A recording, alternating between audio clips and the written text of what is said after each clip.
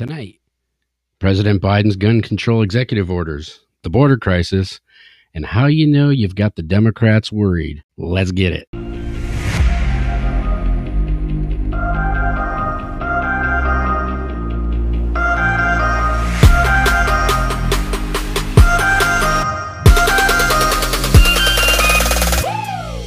Hey, folks, welcome back to Anything Goes Podcast. Good morning, good afternoon, good evening, wherever you are in the world. Thank you for joining in again. I hope that you enjoy the previous content and continue to enjoy the content, because I certainly enjoy coming on here and providing it.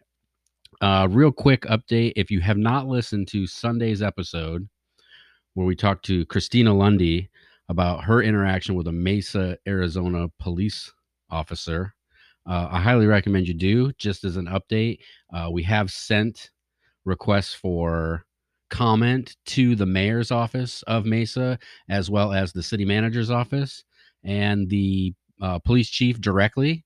We have received 0 responses, not surprising. But we will keep you updated. I plan on getting in touch with Christina here shortly to see if she's heard anything. I have gotten a lot of comments about it, positive comments, and I know you guys want updates. And as soon as we get them, I will get those out to you. So without further ado, we're going to start off tonight with how you know you have the Democrats shitting themselves. Usually it's not that difficult to tell, because Democrats virtually have an impossible time controlling their emotions. You see it.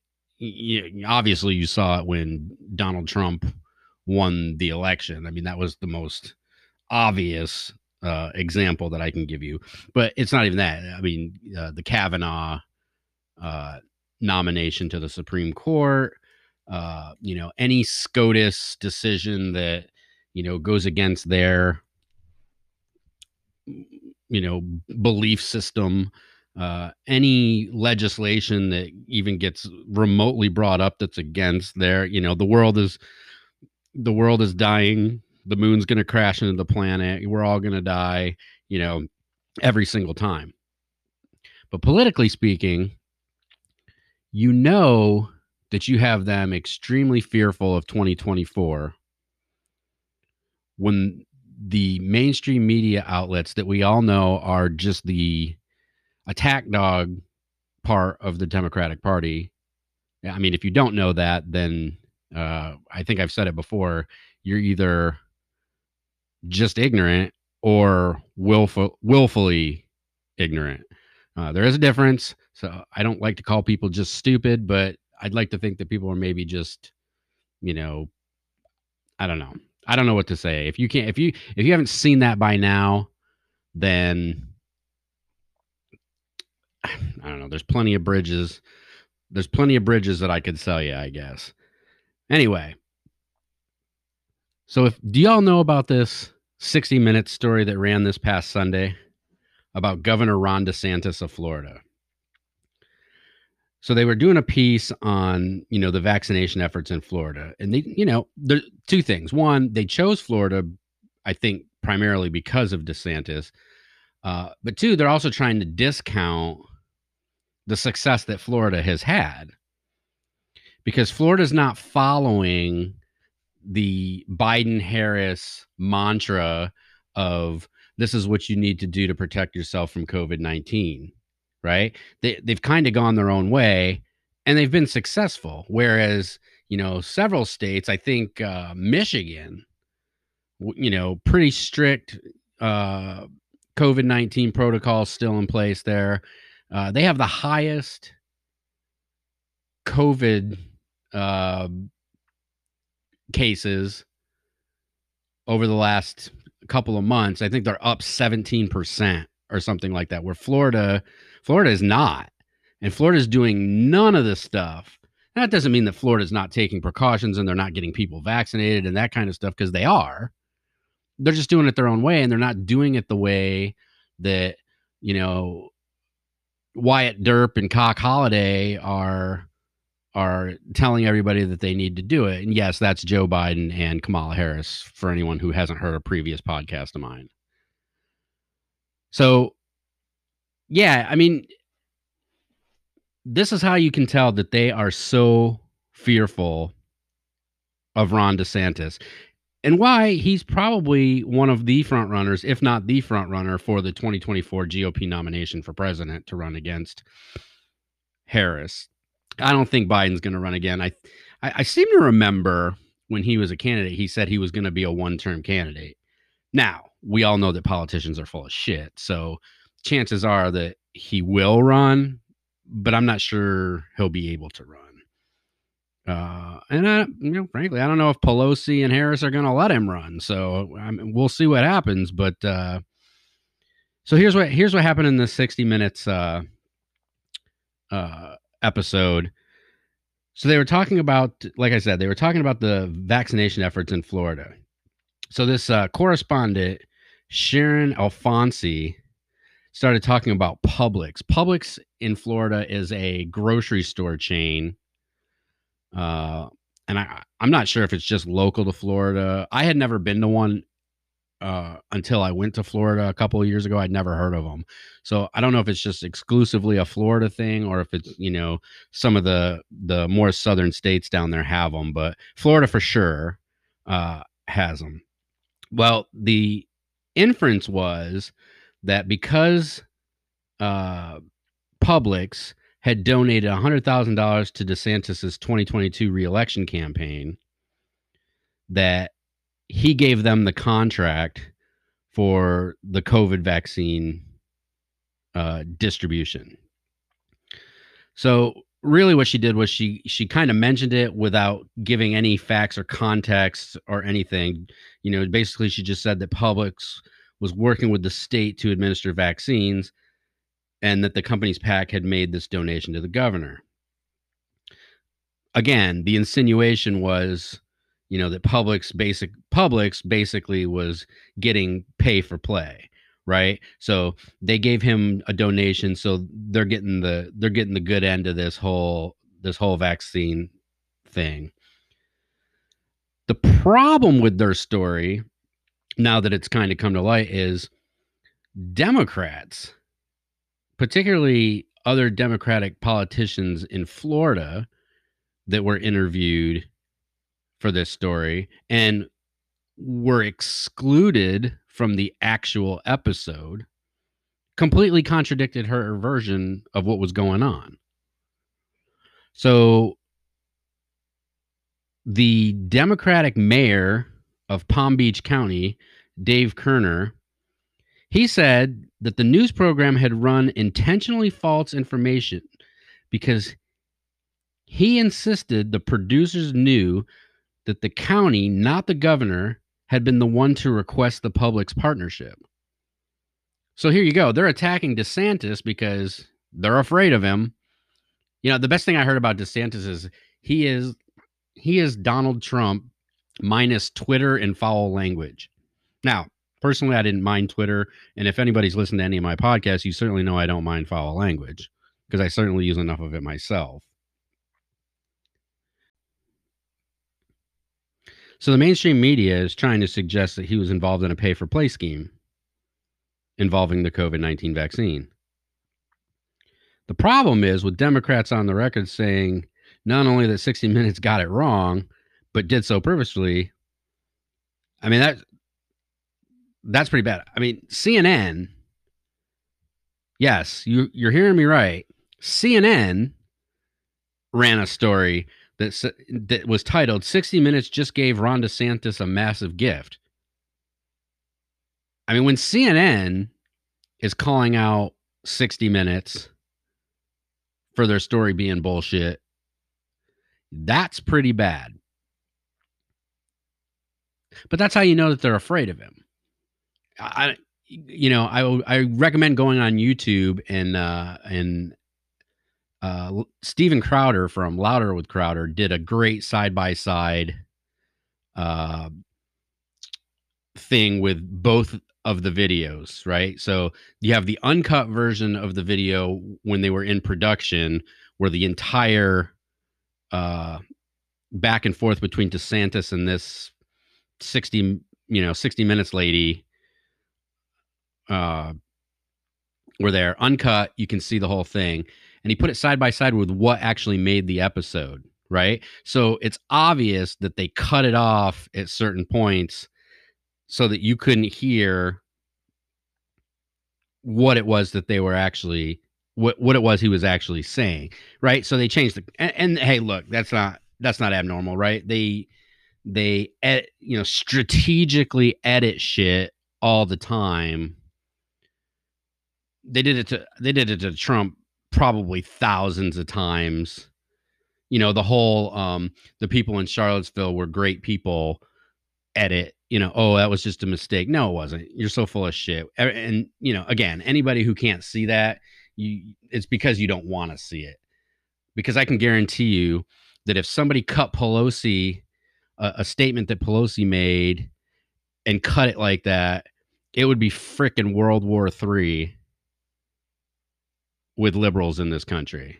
Not that anybody's really worried about that, but I'm just using that as an example.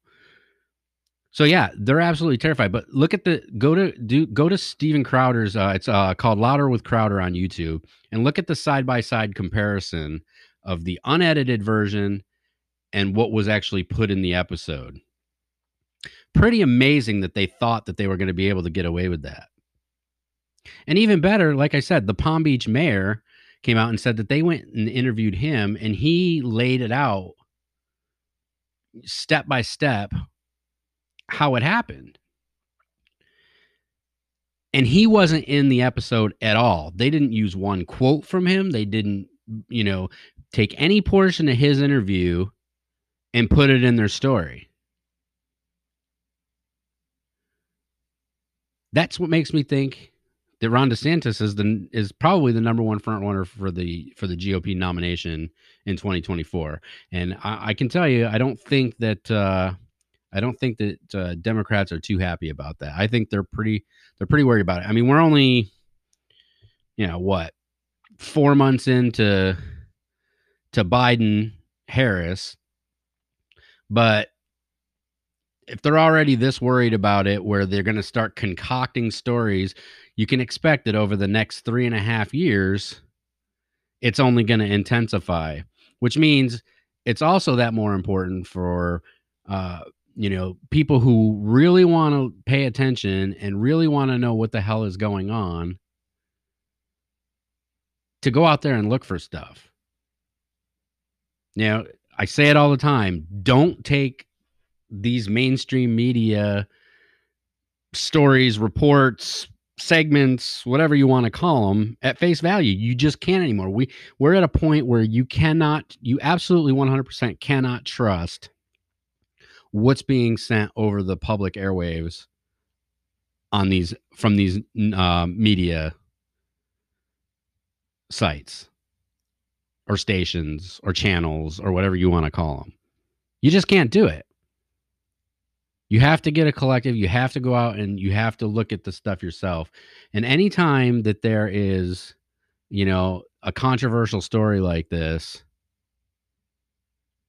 the other side is always available. Let me say that a different way. The full version of what was said is always available. It doesn't matter if it's media, Congress, whatever, and this happens both ways. You watch a congressional hearing, or somebody in Congress is complaining about something, which is every day, and you have the ability to go back and really check what they're talking about. How do you do that? So how do you do that with Congress? Well, it's easy. Every single bill is available to read. Now, I get it. Nobody has time to sit there and read 3,000 page bills, which is what happened with the ACA, right? The people who signed the damn thing and voted on it didn't even read it. It was like 3,000 pages long or something like that. It's ridiculous. But you can certainly, and most of them, I think, the ones that I read are mostly PDF. So they're easily searchable. So if there's a claim made by one side or the other, pull it up, search it for that particular issue within the bill, and read it. See what it actually says. I can promise you that Republican or Democrat, most of the time, it may not be exactly what they're claiming it to be. Now, having said that, public statements by an individual about a topic, i.e., President Biden in his new gun control executive orders, that's a little bit different because he actually said it. It actually came out of his mouth. So we're going to get into that in just a minute. I got to step away for a quick commercial break. Be right back. So the new buzzword that you're going to start hearing, you've already started hearing if you've been paying attention, is safety of Americans. Everything, safety of Americans, safety of Americans. Everything that comes out of Joe Biden's mouth right now is safety of Americans. We're doing it for the safety of Americans, right? So when he's talking about these new gun control executive orders, and that's the premise. We're doing this for the safety of Americans. Well, let's take a look at what he's really talking about here. One of the executive orders that he's talking about is closing the gun show loophole. So for anyone who's not familiar with what the gun show loophole is, when you go to a gun show, there's people there from gun stores. They're called FFLs, federal firearms license people. Anytime you buy a gun from an FFL, whether they're in their shop, in the back of their truck, at their house, it doesn't matter. You have to get a background check. It's part of their licensure where if you're going to be an FFL, you have to background check people you sell guns to. That's just the way it is. At a gun show, you have FFLs, and in some states, I'm not sure all states still allow it, but the ones that do, you can also have private sellers. So that's, grandpa's, whittling down the gun collection that he's had, collected over the last, 50, 60 years of his life. And he's downsizing, right? So he wants to get rid of a few guns. So he's going to make a private sale. He's going to do it at this gun show. So he puts his guns up there. He puts the price he wants for them, and people either buy them or they don't. No background check required. Okay. Well, it doesn't seem like a far-fetched idea to, maybe make them do a background check. But that's not how they're posing it, right? What they're posing it is, oh, we're doing these for the safety of Americans. Well, let me ask you a question. What was the last shooting that took place from a person who bought a gun that way? Can anybody tell me? Because I've looked for it and I couldn't find it. Seems like every single one of the most recent shootings that we've had all bought their guns legally, all had background checks. So what does this have to do with the safety of Americans, Joe? We'll move on to number 2.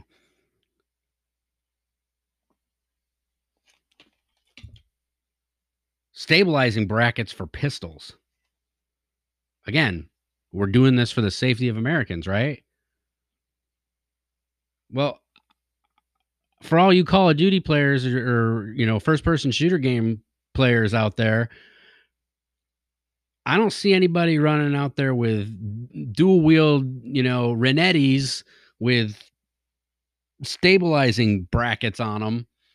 For those of you who don't know what a stabilizing bracket for a pistol is, think of it as like an attachable or foldable stock for a pistol. That's what it is. When was the last time one of those were used in any kind of shooting? I don't remember hearing anything out of Chicago where, this band of fucking dual wielding Renetti, stabilizing bracket pistol holders, dual wields were running around fucking shooting people in the street. So what does banning or restricting the sale of those have to do with safety of Americans? You see, you can't premise something with that when none of those things have happened. It's obvious that what's coming out of your mouth and what you're writing on a piece of paper to restrict people from having has nothing to do with any of the problems that you're legitimately trying to talk about. That's because your argument's not legitimate. The other one that they talked about was strengthening red flag laws. Now, we can sit here and argue all day about red flag laws. Myself personally, I'm not really a fan of them. So, red flag laws are laws that states have enacted, some states have enacted, where, you know, a neighbor, a family member, a friend, you know, somebody who knows you can basically go to the police station and request that the police, for some reason, go and temporarily confiscate your guns until you have a hearing in front of a judge to determine whether or not you should possess such guns. That's pretty fucking subjective, right? If I'm pissed off at the guy who lives 3 houses down from me and I know he has firearms, you know, whether he's ever done anything, you know, uh, erratic, or whether he's ever been aggressive or, you know, made threats, that's irrelevant. Because if I go down to the police station and say, hey, you know, this guy's kind of on edge. I'm really, really concerned, and I know he has firearms. You know, maybe we need to go take a look at that. And then the police show up at your door and confiscate your guns. What the fuck? Now, that also is going to depend on the state you live in, because some states have them, some states don't. Some states are more aggressive with it, and some states aren't.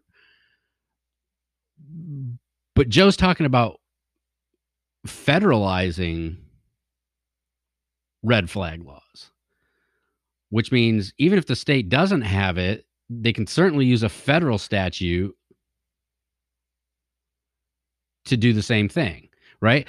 And again, this goes back to, you can fucking say whatever you want to have the police show up at somebody's house, which, by the way, when do police generally run, you know, warrants and stuff like that? It's not at fucking 3:00 in the afternoon. It's not at 6:00 at night when everyone's at dinner. It's at fucking 4:00 in the morning when people are sleeping, and all of a sudden there's a fucking loud bang at their front door. So what does that create? That creates a whole different issue, potential issue. Because I can promise you, if somebody just comes fucking banging at my door at 4:00 in the morning, it might not fucking go well. And I know a lot of people that are the same exact way. You fuck around and do that shit in the wrong state or the wrong city or the wrong neighborhood, you might have a problem. While we're talking about that, one thing I do want to say is congratulations to Tennessee. I think Tennessee is the newest state to pass constitutional carry. I think we're up to 20 states now that have now passed constitutional carry. Obviously, there's going to be states that are never going to pass that, right? New York's never going to fucking pass that. California's never going to pass that. The state I live in, Maryland's probably never going to fucking pass that. But congratulations, Tennesseans. You guys finally got what you deserve and what you rightfully should have, and that's constitutional carry in your state. I'm actually kind of surprised that it took Tennessee this long to get there. I always thought Tennessee's pretty good gun laws across the board, but I guess maybe they never really enforced it anyway, or at least, I mean, you had to have a permit, is my understanding, but I'm not sure how much that was really enforced, even if you didn't.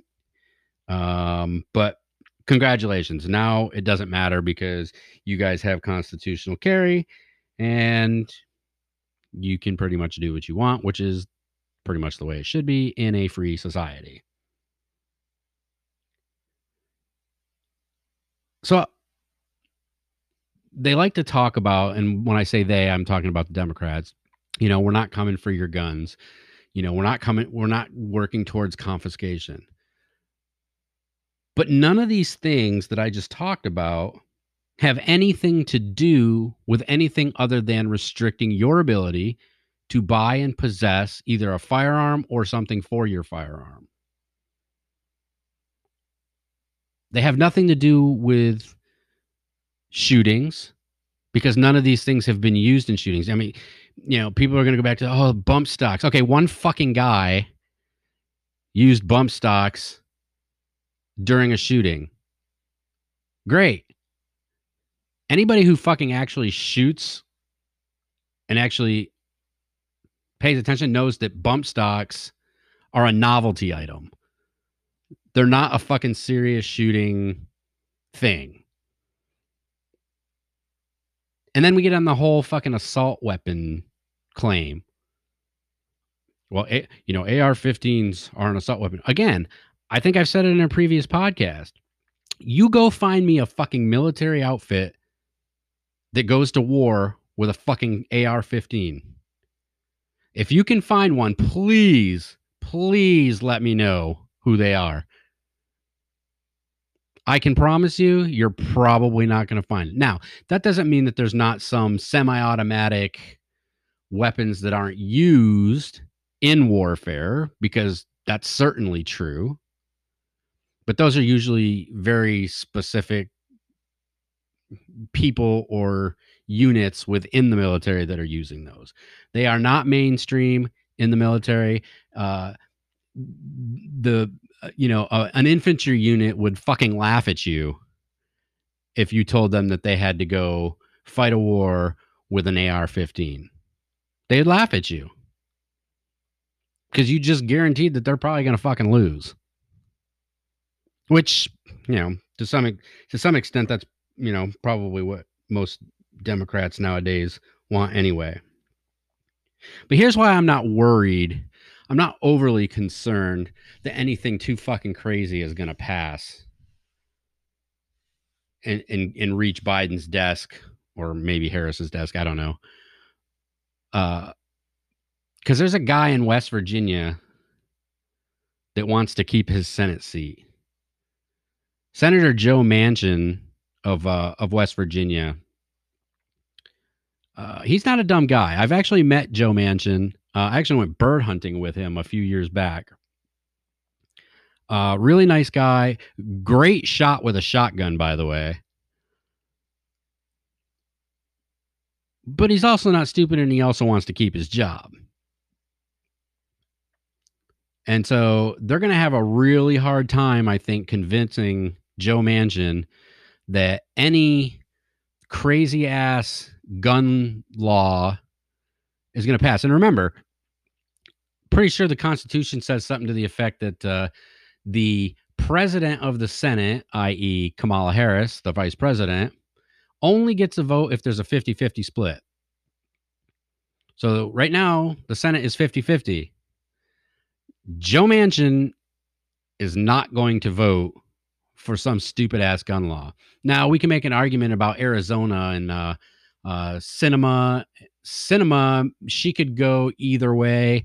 Kelly's a lost cause. I don't know if you know who he is. Senator Kelly from Arizona. He's Gabby Gifford's husband. He was an astronaut, Navy captain, I think. And then when Gabby Giffords got shot at one of her election things or public engagements at a storefront somewhere, was shot, all of a sudden he became this big fucking anti-gun guy and then ran for Senate and won this last cycle.